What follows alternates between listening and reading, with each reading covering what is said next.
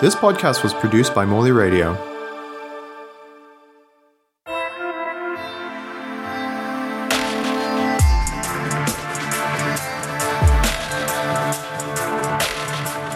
Welcome to Artcast, a new podcast presented by Matt G, artist and subject leader for fine art at Morley College. The decision to do this podcast was inspired by photographs taken from the polio outbreak in the 1940s, where students were being remotely taught by radio. This podcast was be a series of informal discussions with artists about their work and how they have adapted during the current crisis we have been living through. The aim is to disseminate material for students by limiting screen time and providing a feed of information for when they are taking a break from the screen. My seventh guest is Susan Collis, who is an alumni of Kensington and Chelsea College, which is now known as the Chelsea Centre as part of Morley College. Susan creates extremely carefully crafted objects. These objects consist of a wide range of valuable and seductive materials. They tend to imitate the mundane and everyday spillages, drips, stained overalls, paint splattered tools, and are executed to incredible precision. The works are based on themes of craft, labour, value, the art gallery context, and the everyday. From a personal perspective, Susan's work first came to my attention while I was studying, and I've been a massive fan ever since. I was pointed towards documentation from the exhibition Out of the Ordinary, Spectacular Craft, which was at the V&A Museum from 2007 to 2008. In this exhibition, Susan used embroidery to produce trompe-l'oeil effects on a painting overall, and with another work, what appeared at first glance to be paint drips on a stepladder were in fact intricately inlaid mother of pearl, opal, and diamonds, painstakingly crafted to appear as a stepladder left by an installation team of technicians. Susan Collis is represented by 17 Gallery, which is located in Haggerston, London. If you're not familiar with Susan's work and would like to see some work as you listen in, please head over to 17gallery.com/artists/Susan-Collis. The link will also be in the description of this podcast. So, Susan, welcome. And how are you today? Not too bad at all. So I usually just kick off with asking a pretty mundane question. What's your favourite colour? Blue. Why is that? I think. I have no idea. Maybe it's the colour of a fantastic sky on a beautiful day.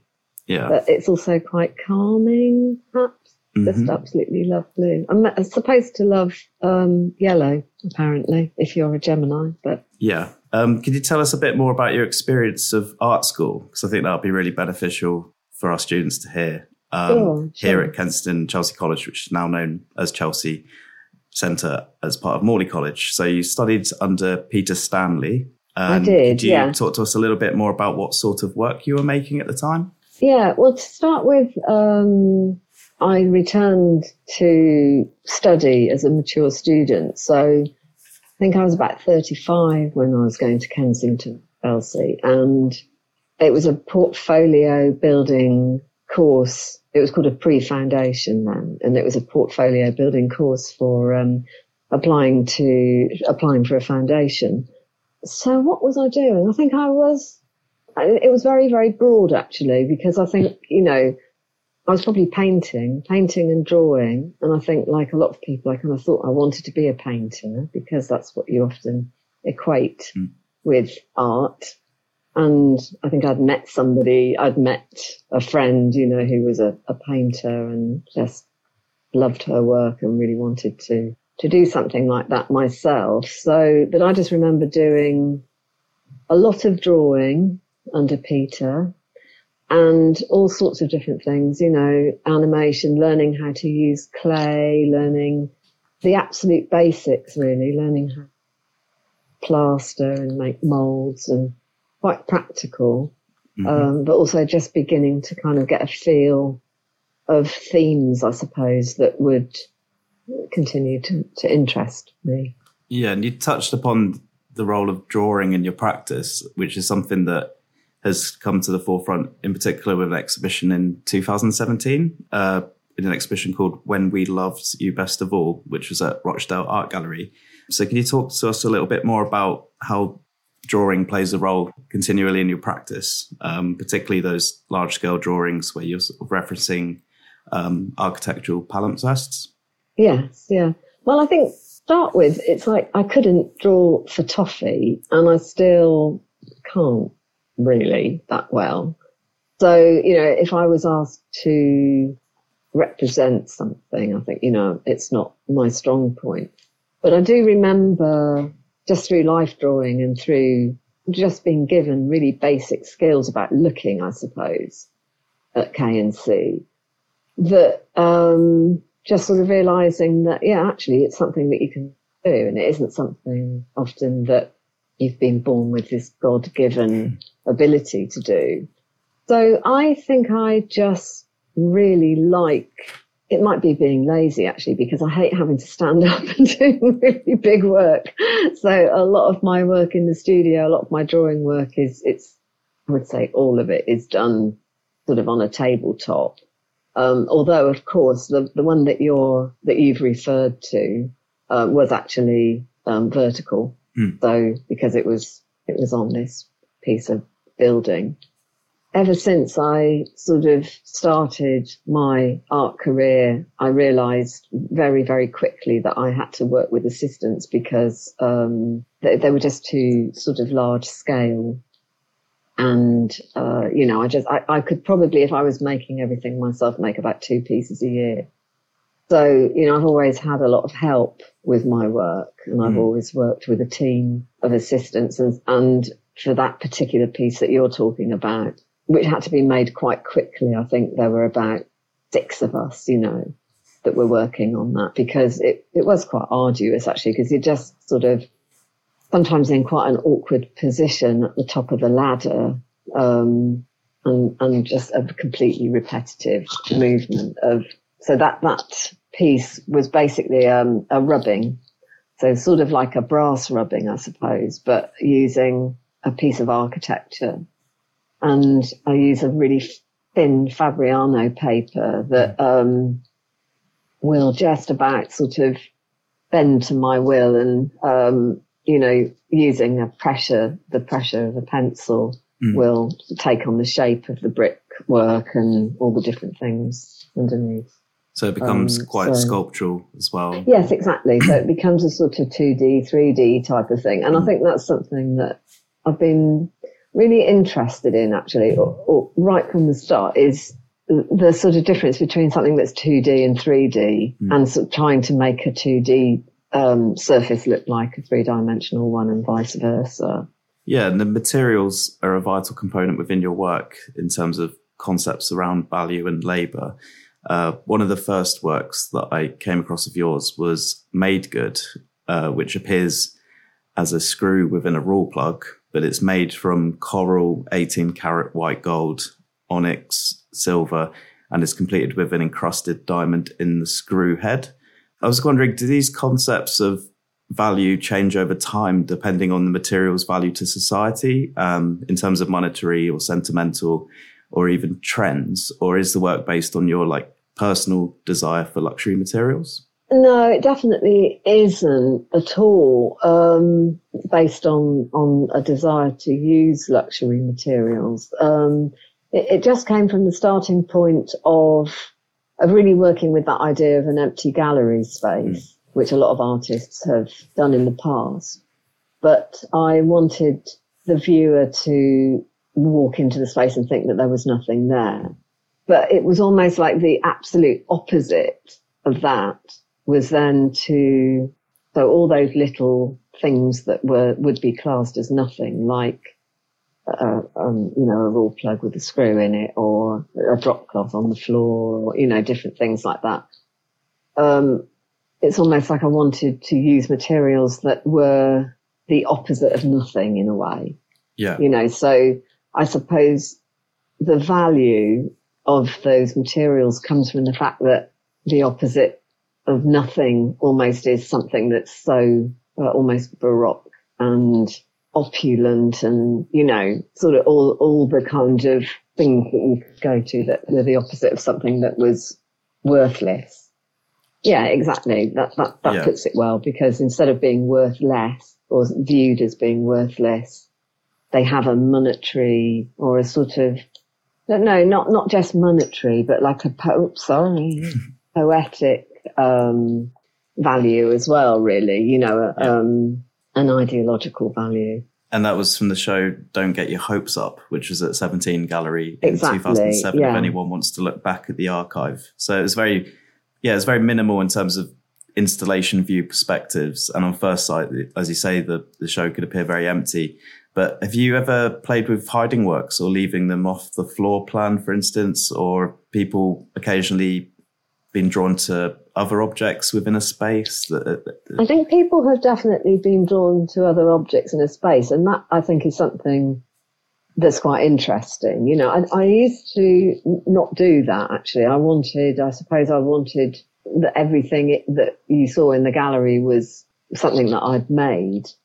Mm. And then I think I was just forced then into, often when being invited to be in a group show, you'd be somewhere that might be really messy and had all sorts of other stuff going on. Mm. And, it's quite interesting. People do then go up to something else and go, ooh, has that been made as well? So I suppose that you could say that was interesting because it forces people to look at the mundane, and observe it minutely. But yeah, I'm not sure. The jury's ever so slightly out for that, for me, actually.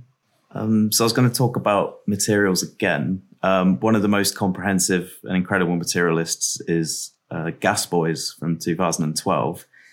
So just to talk to the listeners about that piece, which looks like some bits of wood tied together lent against the gallery wall. So the material list is cedar, mother of pearl, sterling silver, oxidized silver, rosewood, white holly veneer, ebony veneer, mother of pearl, walnut, oxidized silver, beechwood, pear and white holly veneer, silver, smoky quartz, black diamonds, amber, hand-knitted Japanese silk, white holly, silver bronze, beechwood, again, holly veneer used in another part of it, and a cigar box cedar, white gold and smoky topaz. I was wondering what sort of portion of the labour lies within carefully sourcing materials. So in terms of your artistic process, you mentioned that you collaborate with your team of assistants, and I was wondering if you could talk to us a little bit about that process of sourcing materials, because you use a lot of very exotic materials within your work. Yeah. I mean, I think I started off going to Hatton Garden. I just thought, right, I worked for the gemstones.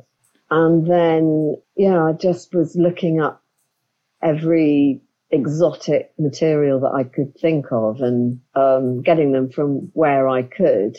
But I think as time went on, then, it became apparent that, you've got to be really thoughtful about how you source them as well.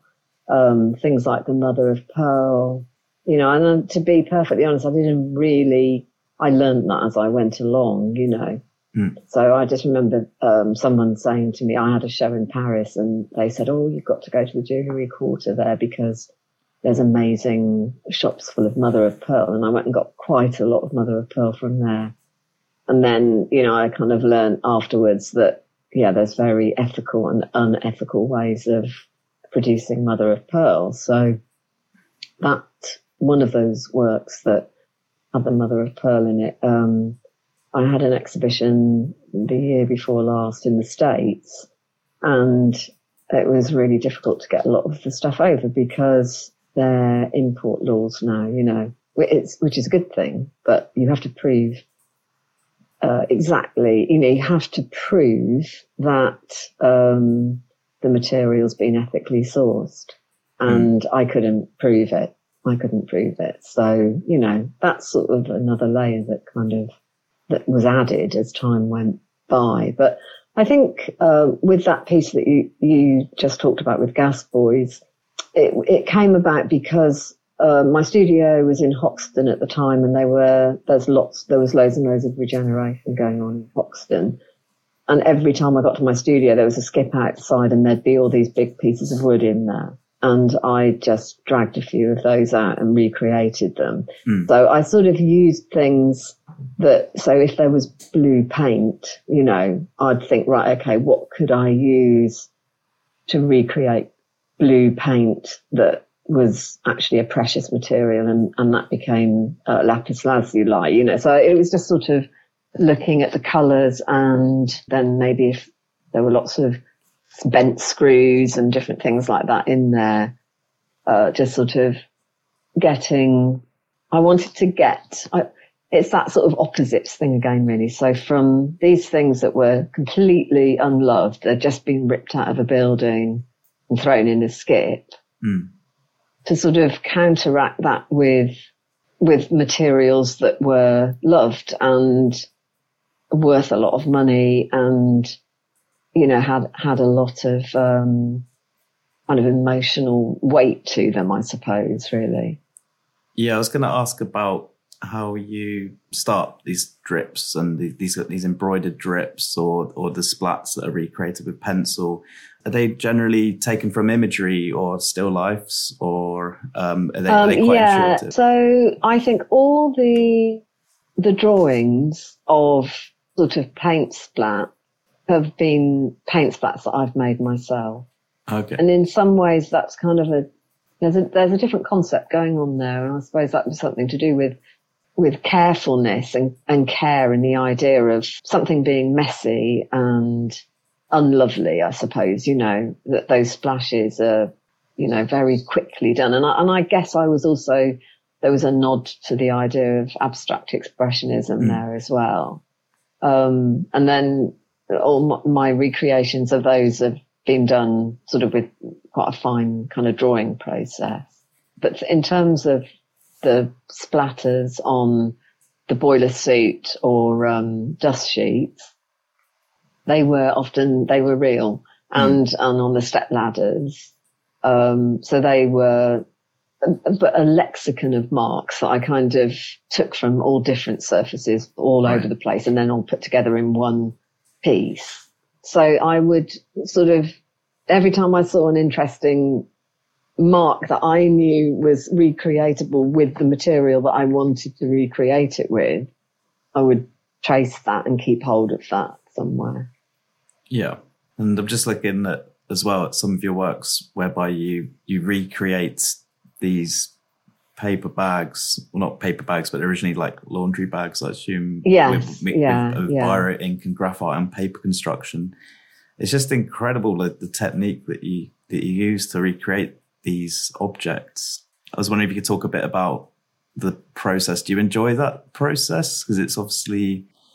Well, again, you know, it wouldn't be enjoyable if I was doing it all myself. I think I would have been carted off many years ago. But I kind of made that that became a performance piece, which should be on 17 website as well. It was called Sweat, and because the original 17 gallery was in Hoxton, and it was in an old shop, and there were quite a lot of, you know, there were lots of bag shops there, and there was, for some reason, loads and loads and loads of shoe shops.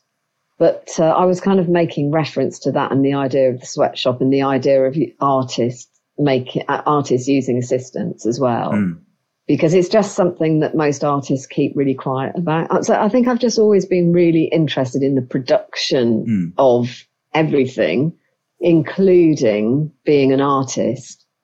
But you know, you are actually told by your gallery not to tell people that you use assistants, and everybody uses assistants as soon as they start selling work, you know, because you can't.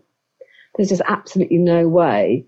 As soon as there becomes a demand for your work, I just don't know that anyone could really. I know loads of painters who don't paint their own work either, you know. So it's like, it's not just people who draw and make sculpture, but of course the person who buys it wants to think that they've got the artist's hand on it. Yeah. The artist's hand has usually been on a bit of it, but, you know, not all. So I did this performance piece where it was set up like a sweatshop and people were making those bags. So when you went into the gallery, there was a team of about 7 people in there at any given time. And it was like a sort of production line. And it was quite funny because I'd told them that they didn't have to, they had to kind of be there to look as if they were doing it when people came in. Yeah. But they didn't have to really do that much work.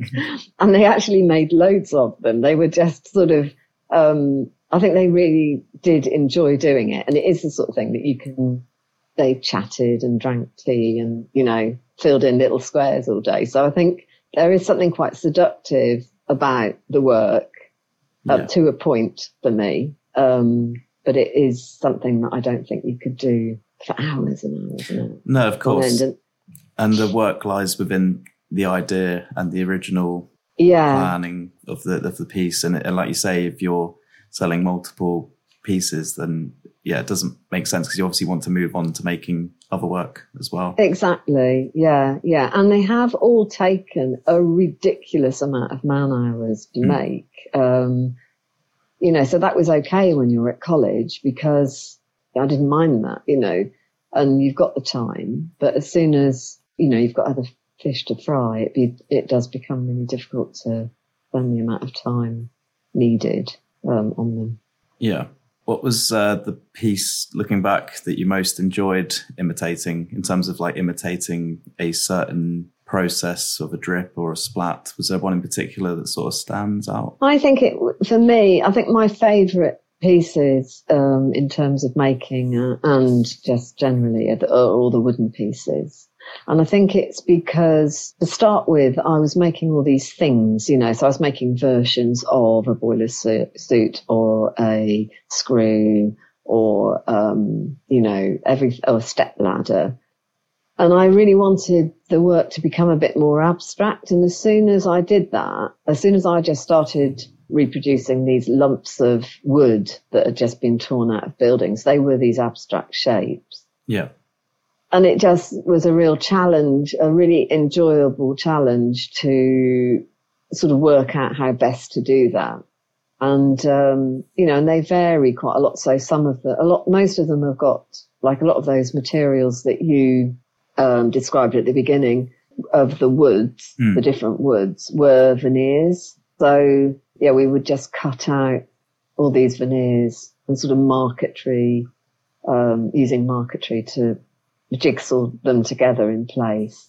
Yeah, and I really enjoyed working on those.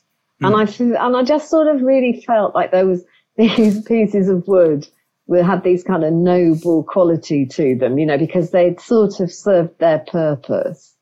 And there'd been these kind of really big, necessary architectural elements in a building. And then suddenly just chucked away because so there was all that going on as well. And the fact that I was a part of that because my studio block in the end got knocked down, we were part of the gentrification of Hoxton.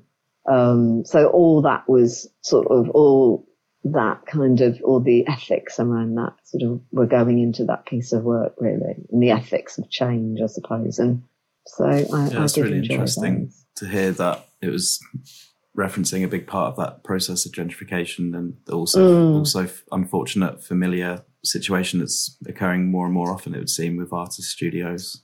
Yeah, absolutely.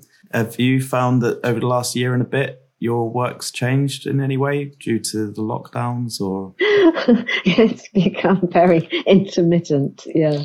I've struggled because my studio is in London, but I don't live in London. Right. And so at the same time, or just before the pandemic hit, my husband, who used to live in London, was made redundant and became freelance. So I live near Rye in East Sussex. And so it's a bit of a, trawl. So I was always going up with him and then we'd stay up there for a few days and I'd be in my studio for a few days.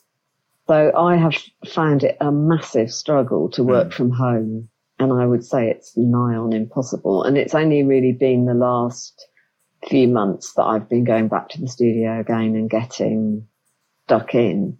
Yeah. And luckily I got a commission from somebody to make some work for him. So, that's just forced me to sort of get back and get on with things. But yeah, I have to say I've been a bit remiss, really. Yeah, but you've been able to get back to the studio a bit more recently. Yeah. Yes. Yeah. That's good to hear. Have you got a favourite piece of work that you've made?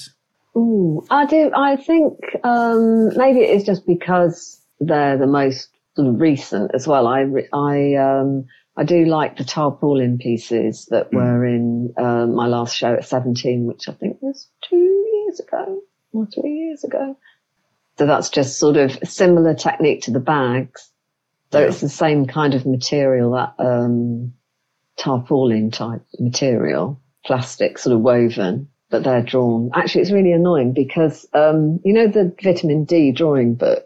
Yeah. That's just come out and they've featured those pieces in, and they've actually put the way I made them, they've got it wrong, which is so annoying, and they didn't ask me. So they in the book, it says I wove, I don't know if you're familiar with those, the tarpaulin pieces. It just looks like pieces of blue ripped tarpaulin. Okay. And it does really look woven, but that is the beauty of my trompe l'oeil. Yeah. I didn't realise that. It is just a drawing on paper. The one that's called The Centre Cannot Hold, which That's is on the right, website. yeah. So it's Yeah, ink and yeah. pencil on paper, and Yeah, sterling yeah. silver as The well. sterling silver was literally a little screw that it was hanging from. Right. Yeah. Yeah. Or a hook, I think it was, actually. In a way, I guess that shows that you've completely fooled them. Yeah. Yeah. Yeah. And that, I think, would have been even madness beyond what I'm capable of, because that would have been like cutting out millions and millions of strips of paper, drawing on them, and then weaving them all together again. It does really appear as if you've done that, though. But yeah, I agree. That would be... Yeah, it's just a flat piece of paper. Wow. What advice would you give to the class of 2021 going into 2022? Don't do it. I'm not allowed to say that, am I? It's a really tough world out there, actually. I think that is, without wanting to be sort of depressing, I think that if I'd known now about the art world, if I'd known then what I know now, it's not a very nice world, actually, the art world. I've really learnt that. And, you've got, you just have to put up with a lot of horrible people, horrible things. And I've had to. It's unregulated. Yeah, it could do with a lot of changes. It's quite corrupt, actually. So I think, what I would say to people is, you have to follow your dream and you have to follow what you really love doing. And that's the most important thing. And don't get too tied up about the money side. And, honestly, I think that there's something to be said for not having it as your business. Because once it's your business, it just becomes a bit of a monster. And we had it's kind of sometimes better when it's your pleasure. Yeah. We had Matthew Burrows on recently as well. Right. He's obviously got a lot of ideas about breaking down the whole idea of the gatekeepers to the art world and creating a model whereby the art world's more sustainable and in terms of artists supporting each other, being patrons to each other. So hopefully that will continue to have an impact, and there'll be other initiatives along the way, hopefully. It's just good to be prepared for what happens if you do get a measure of success. It's, you really have to take a hell of a lot of rough with the smooth that you might have. So lots of resilience, I guess. Yeah, definitely. Okay. But, it's still a wonderful way it's a wonderful way to make a living. And it's, I'm never happier than when I'm in that zone, when you're absolutely absorbed in what you're doing. And and making. So yeah, it's really important to hold on to how great that feels as well. Yeah. And what sort of work are you working on in the studio? Can you give us any insights to work that's maybe on the horizon? Yeah, so the next exhibition that I've got coming up is in Law Genelard Gallery in London, and that's next year, the group show, Sub Radar it's called. And yeah, I'm kind of experimenting with the rubbings at the moment, but using white pencil, which gives quite an interesting, it's quite an interesting sculptural effect, because all the other ones are made with graphite, so you can really see this sort of shiny surface of graphite. With the white pencil, you can't really see any difference between what's made those indentations and the rest of the paper.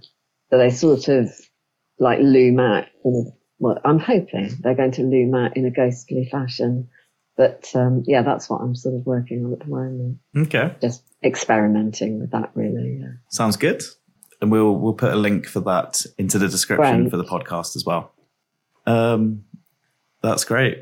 Thank you so much for coming on to Artcast. Is there any last things you wanted to say? Or? I don't think so. I'm going for a swim now. I live next to the sea, so I'm going to... Right, of course. Yeah. Yeah. It's nice, is it? I can imagine it's pretty cold at the moment in the sea. Yeah, it is cold, but it's wonderful. Exhilarating. Actually. Yeah, it really is. Yeah. Fantastic. Okay, well, hope you have a good swim.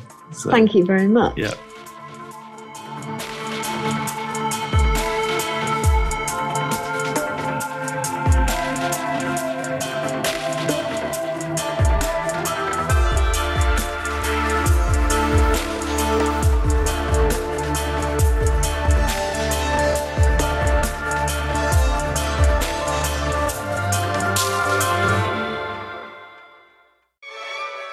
Enjoy unwrapping the meanings and visions behind the vibrant, energetic artworks of artists including Toulouse-Lautrec and his depictions of bohemian nightlife, Gauguin's non-Western idyll, Cézanne's radiant colors, and Van Gogh's brilliantly swirling, spontaneous brushwork. To learn more about the post-impressionist artwork and the spiritual meanings behind them, visit the Morley College website at morleycollege.ac.uk and search Post-Impressionism, Spiritual Meanings and Dazzling Artwork.